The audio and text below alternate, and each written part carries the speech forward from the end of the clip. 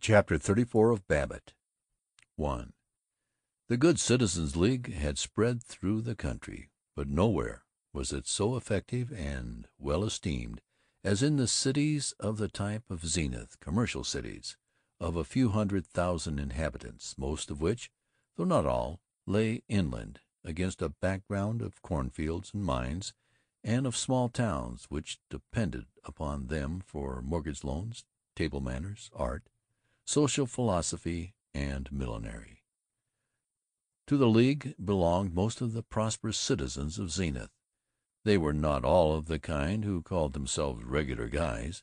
Besides these hardy fellows, these salesmen of prosperity, there were the aristocrats, that is, the men who were richer or had been rich for more generations, the presidents of banks and of factories, the landowners, the corporation lawyers, the fashionable doctors, and the few young old men who worked not at all, but reluctantly remaining in Zenith, collected lustreware and first editions as though they were back in Paris.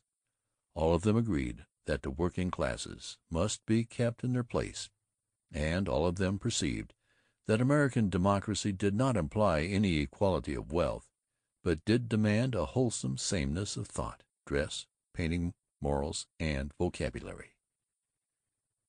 In this they were like the ruling class of any other country, particularly of Great Britain, but they differed in being more vigorous and in actually trying to produce the accepted standards which all classes, everywhere, desire but usually despair in realizing.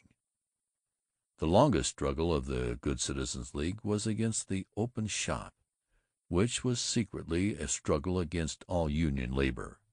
Accompanying it was an Americanization movement, with evening classes in English and history and economics, and daily articles in the newspapers, so that newly arrived foreigners might learn that the true blue and 100% American way of settling labor troubles was for workmen to trust and love their employers. The League was more than generous in approving other organizations which agreed with its aims. It helped the Y.M.C.A. to raise a $200,000 fund for a new building. Babbitt, Vergil Gunch, Sidney Finkelstein, and even Charles McKelvey told the spectators at movie theaters how great an influence for manly Christianity the good old Y had been in their own lives, and the hoar and mighty Colonel Redford Snow, owner of the Advocate-Times, was photographed clasping the hands of Sheldon Smeeth of the Y.M.C.A.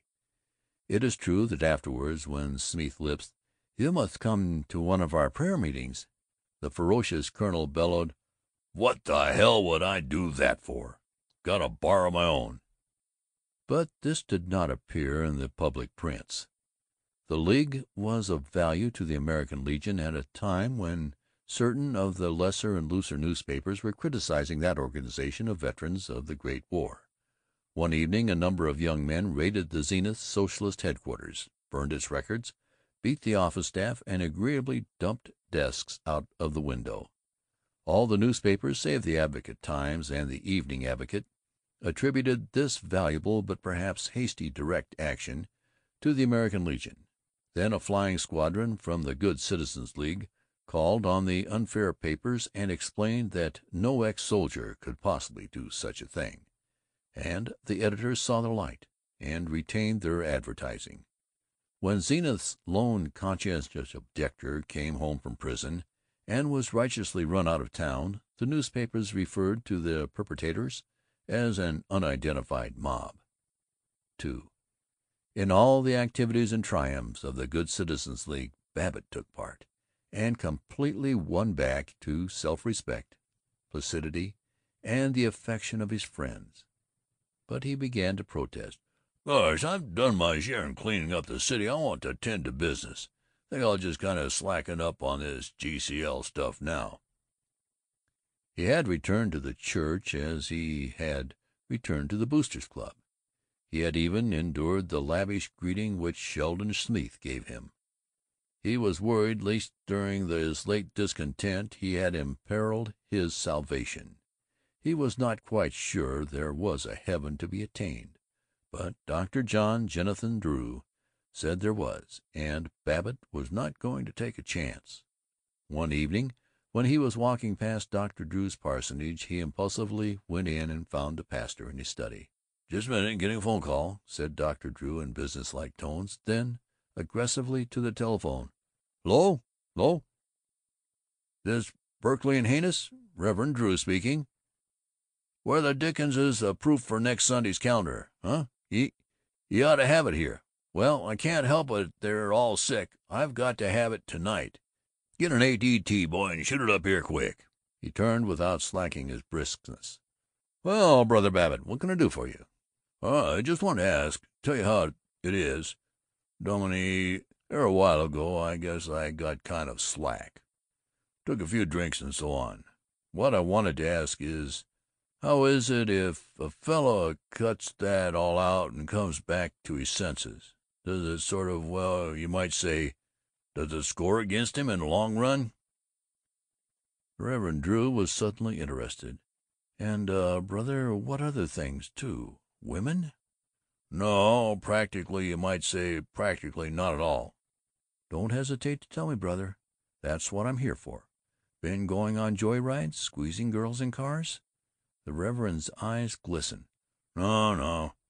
"Well, I'll tell you. I've got a deputation from the Don't Make Prohibition a Joke Association coming to see me in a quarter of an hour, and one from the Anti-Birth Control Union at a quarter of 10." He busily glanced at his watch. "But I can take 5 minutes off and pray with you. Kneel right down by your chair, brother. Don't be ashamed to seek the guidance of God."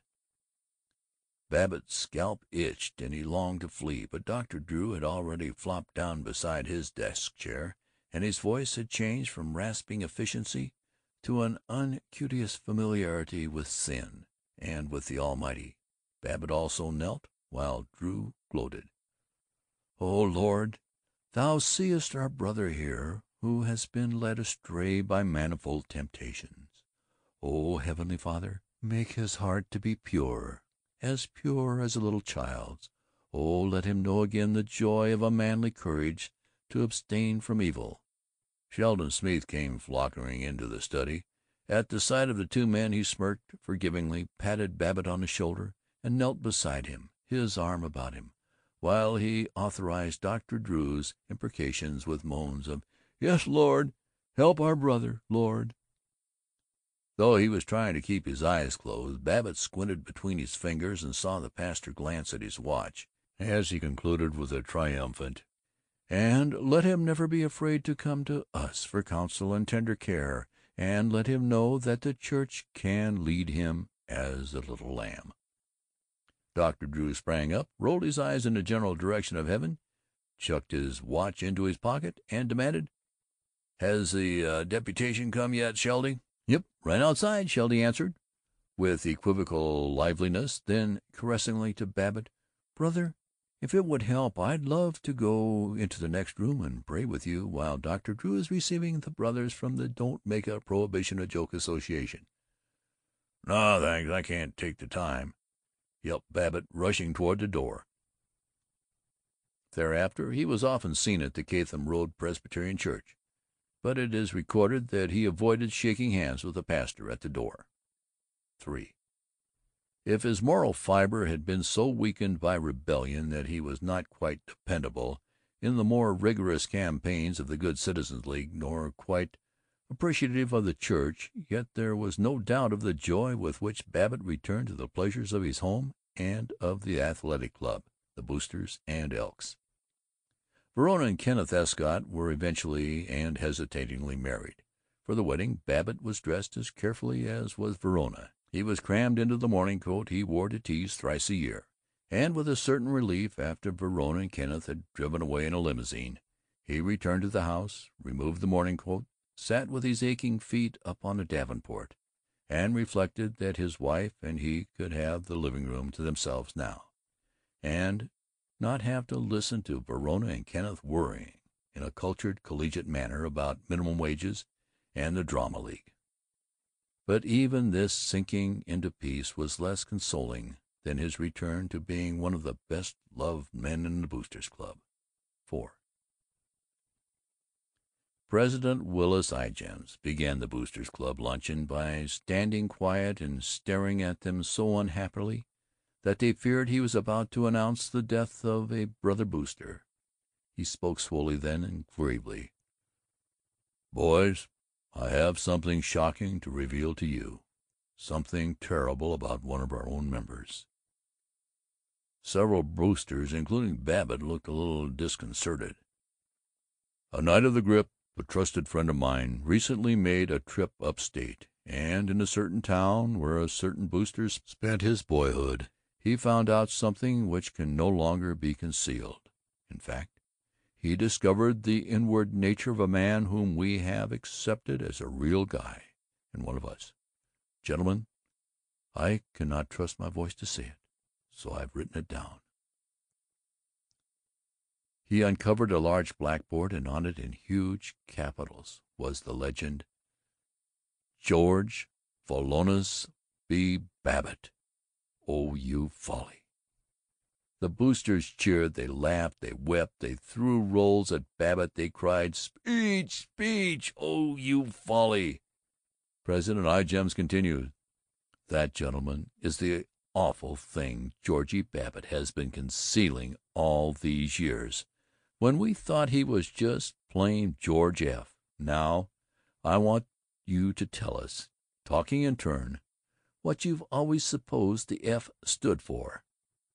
"Flivver," they suggested, and Frog Face, and Flathead, and Financius, and Freezone, and Flappadoodle, and Foghorn. By joviality of their insults, Babbitt knew that he had been taken back to their hearts, and happily he rose. "Boys, I've got to admit it. I've never worn a wrist watch or parted my name in the middle. But I will confess to Follansbee.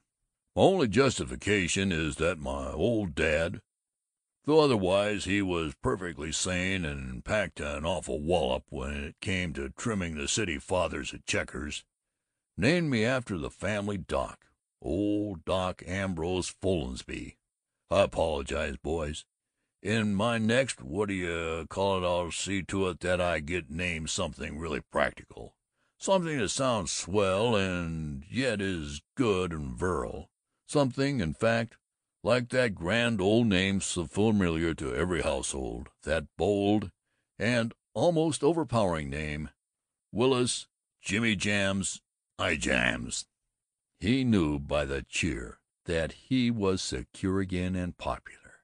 He knew that he would no more endanger his security and popularity by straying from the clan of Good Fellows. 5. Henry Thompson dashed into the office clamoring, "Georgie, big news! Jake Offutt says the Traction bunch are dissatisfied with the way Sanders, Torrey, and Wing handled their last deal, and they're willing to dicker with us." Babbitt was pleased in the realization that the last scar of his rebellion was healed. Yet as he drove home he was annoyed by such background thought as had never weakened him in his days of belligerent conformity. He discovered that he actually did not consider the Traction group quite honest. Well, he'd carry out one more deal for them, but as soon as it was practicable, maybe as soon as old Henry Thompson died, he'd break away from all association from them. He was 48. In 12 years he'd be 60. He wanted to leave a clean business to his grandchildren. Of course, there was a lot of money in negotiating for the Traction people, and a fellow had to look at things in a practical way, only he wiggled uncomfortably. He wanted to tell the Traction group what he thought of them. Oh, he couldn't do it. Not now. If he offended them this second time, they would crush him. But he was conscious that his line of progress seemed confused. He wondered what he would do with his future. He was still young. Was he through with all adventuring? He felt that he had been trapped into the very net from which he had with such fury escaped, and, supremest jest of all, been made to rejoice in the trapping. "They've licked me to a finish," he whimpered. The house was peaceful that evening, and he enjoyed a game of pinochle with his wife. He indignantly told a tempter that he was content to do things in the good old-fashioned way. The day after, he went to see the purchasing agent of the Street Traction Company, and they made plans for the secret purchase of lots along the Evanston road. But as he drove to his office he struggled.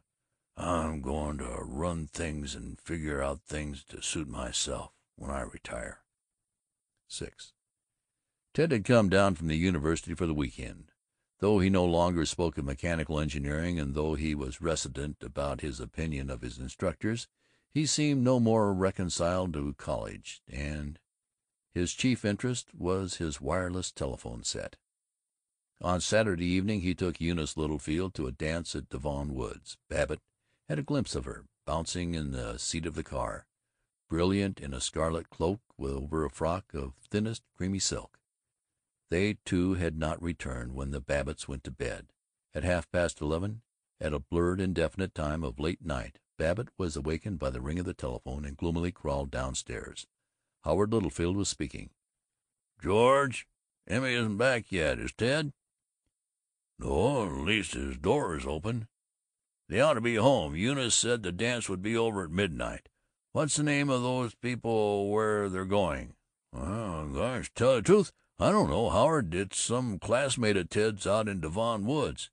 Don't see what we can do. Wait, I'll skip up and ask Mary if she knows her name." Babbitt turned on the light in Ted's room. It was a brown, boyish room. Disordered dresser, worn books, a high school pennant, photographs of basketball teams and baseball teams. Ted was decidedly not there. Mrs. Babbitt, awakened irritably, observed that she certainly did not know the name of Ted's host, that it was late, that Howard Littlefield was but little better than a born fool, and that she was sleepy. But she remained awake and worrying, while Babbitt, on the sleeping porch, struggled back into sleep through the incessant, soft rain of her remarks. It was after dawn when he was aroused by her shaking him and calling her, "George! George!" in something like horror. "Oh, what is it?" "Come here quick and see. Be quiet." She led him down the hall to the door of Ted's room and pushed it gently open. On the worn brown rug she saw a fourth of rose-colored chiffon lingerie, on the sedate Morris chair a girl's silver slipper, and on the pillows were two sleepy heads, Ted's and Eunice's. Ted woke to grin and mutter with unconvincing defiance, "Good morning. Let me introduce my wife, Mrs. Theodore Roosevelt Eunice Littlefield Babbitt, Esquiress." "Good God!" from Babbitt, and from his wife a long wailing, "Oh, you've gone in." "We got married last evening. Wife, sit up and say pretty good morning to mother-in-law." But Eunice hid her shoulders and her charming wild hair under the pillow. By 9 o'clock the assembly which was gathered about Ted and Eunice in the living room included Mr. and Mrs. George Babbitt, Dr. and Mrs. Howard Littlefield, Mr. and Mrs. Kenneth Escott, Mr. and Mrs. Henry T. Thompson, and Tinka Babbitt, who was the only pleased member of the Inquisition. A crackling shower of phrases filled the room. "At their age ought to be annulled. Never heard of such a thing." "Fault of both of them." "Keep it out of the papers." "Ought to be packed off to school." "Do something about it at once." "And what I say is, damn good old-fashioned spanking." Worst of them all was Verona. "Ted!" "Some way must be found to make you understand how dreadfully serious this is, instead of standing around with that silly, foolish smile on your face." He began to revolt. "Willikers, Rone, you got married yourself, didn't you?" "That's entirely different." "You bet it is. They didn't have to work on you and me with a chain and tackle to get us to hold hands." "Now, young man, we'll have no more flippancy," old Henry Thompson ordered. "You listen to me." "You listen to Grandfather," said Verona. "You listen to your grandfather," said Mrs. Babbitt. "Ted, you listen to Mr. Thompson," said Howard Littlefield. "Oh, for the love of Mike, I am listening!" Ted shouted. "But you look here, all of you. I'm getting sick and tired of being the corpse in this post-mortem. If you want to kill somebody, go kill the preacher that married us. Why, he stung me $5, and all the money I had in the world was $6 and 2 bits. I'm getting just about enough of being hollered at." A new voice, booming, authoritative, dominated the room. It was Babbitt. "Yep, there's too darn many putting in their oar. Rone, you dry up. Howard and I are still pretty strong and able to do our own cussing. Ted, come into the dining room and we'll talk this over." In the dining room, the door firmly closed, Babbitt walked to his son, put both hands on his shoulders. "You're more or less right. They all talk too much. Now what do you plan to do, old man?" "Gosh, Dad, are you really going to be human?" "Well, I remember one time you called us the Babbitt men, and said we ought to stick together. I want to. I don't pretend to think this isn't serious, the way the cards are stacked against a young fellow today. I can't say I approve of early marriages, but you couldn't have married a better girl than Eunice. And way I figure it, Littlefield is darn lucky to get a Babbitt for a son-in-law. But what do you plan to do? Of course you could go right ahead with the U, and when you've finished—" "Dad, I can't stand it any more. Maybe it's all right for some fellows. Maybe I'll want to go back some day. But me, I want to get into mechanics. I think I'll get to be a good inventor. There's a fellow that would give me $20 a week in a factory right now." "Well," Babbitt crossed the floor slowly, ponderously, seeming a little old, "I've always wanted you to have a college degree." He meditatively stomped across the floor again. "But I've never— now for heaven's sake don't repeat this to your mother or she'd remove what little hair I got left— but practically I've never done a single thing I've wanted to in my whole life. I don't know as I've accomplished anything except just get along. Figure out I've made about a quarter of an inch out of a possible 100 rods. Well, maybe you'll carry things on further. I don't know. But I do get kind of a sneaking pleasure out of the fact that you know what you want to do, and you did it. Well, those folks in there will try to bully you and tame you down. Tell 'em to go to the devil. I'll back you. Take your factory job if you want to. Don't be scared of the family. No, nor all of Zenith, nor of yourself, the way I've been. Go ahead, old man. World is yours." Arms about each other's shoulders, the Babbitt men marched into the living room and faced the swooping family. End of chapter 34. Recording by Mike Vendetti, Canyon City, Colorado. MikeVendetti.com. End of Babbitt by Sinclair Lewis.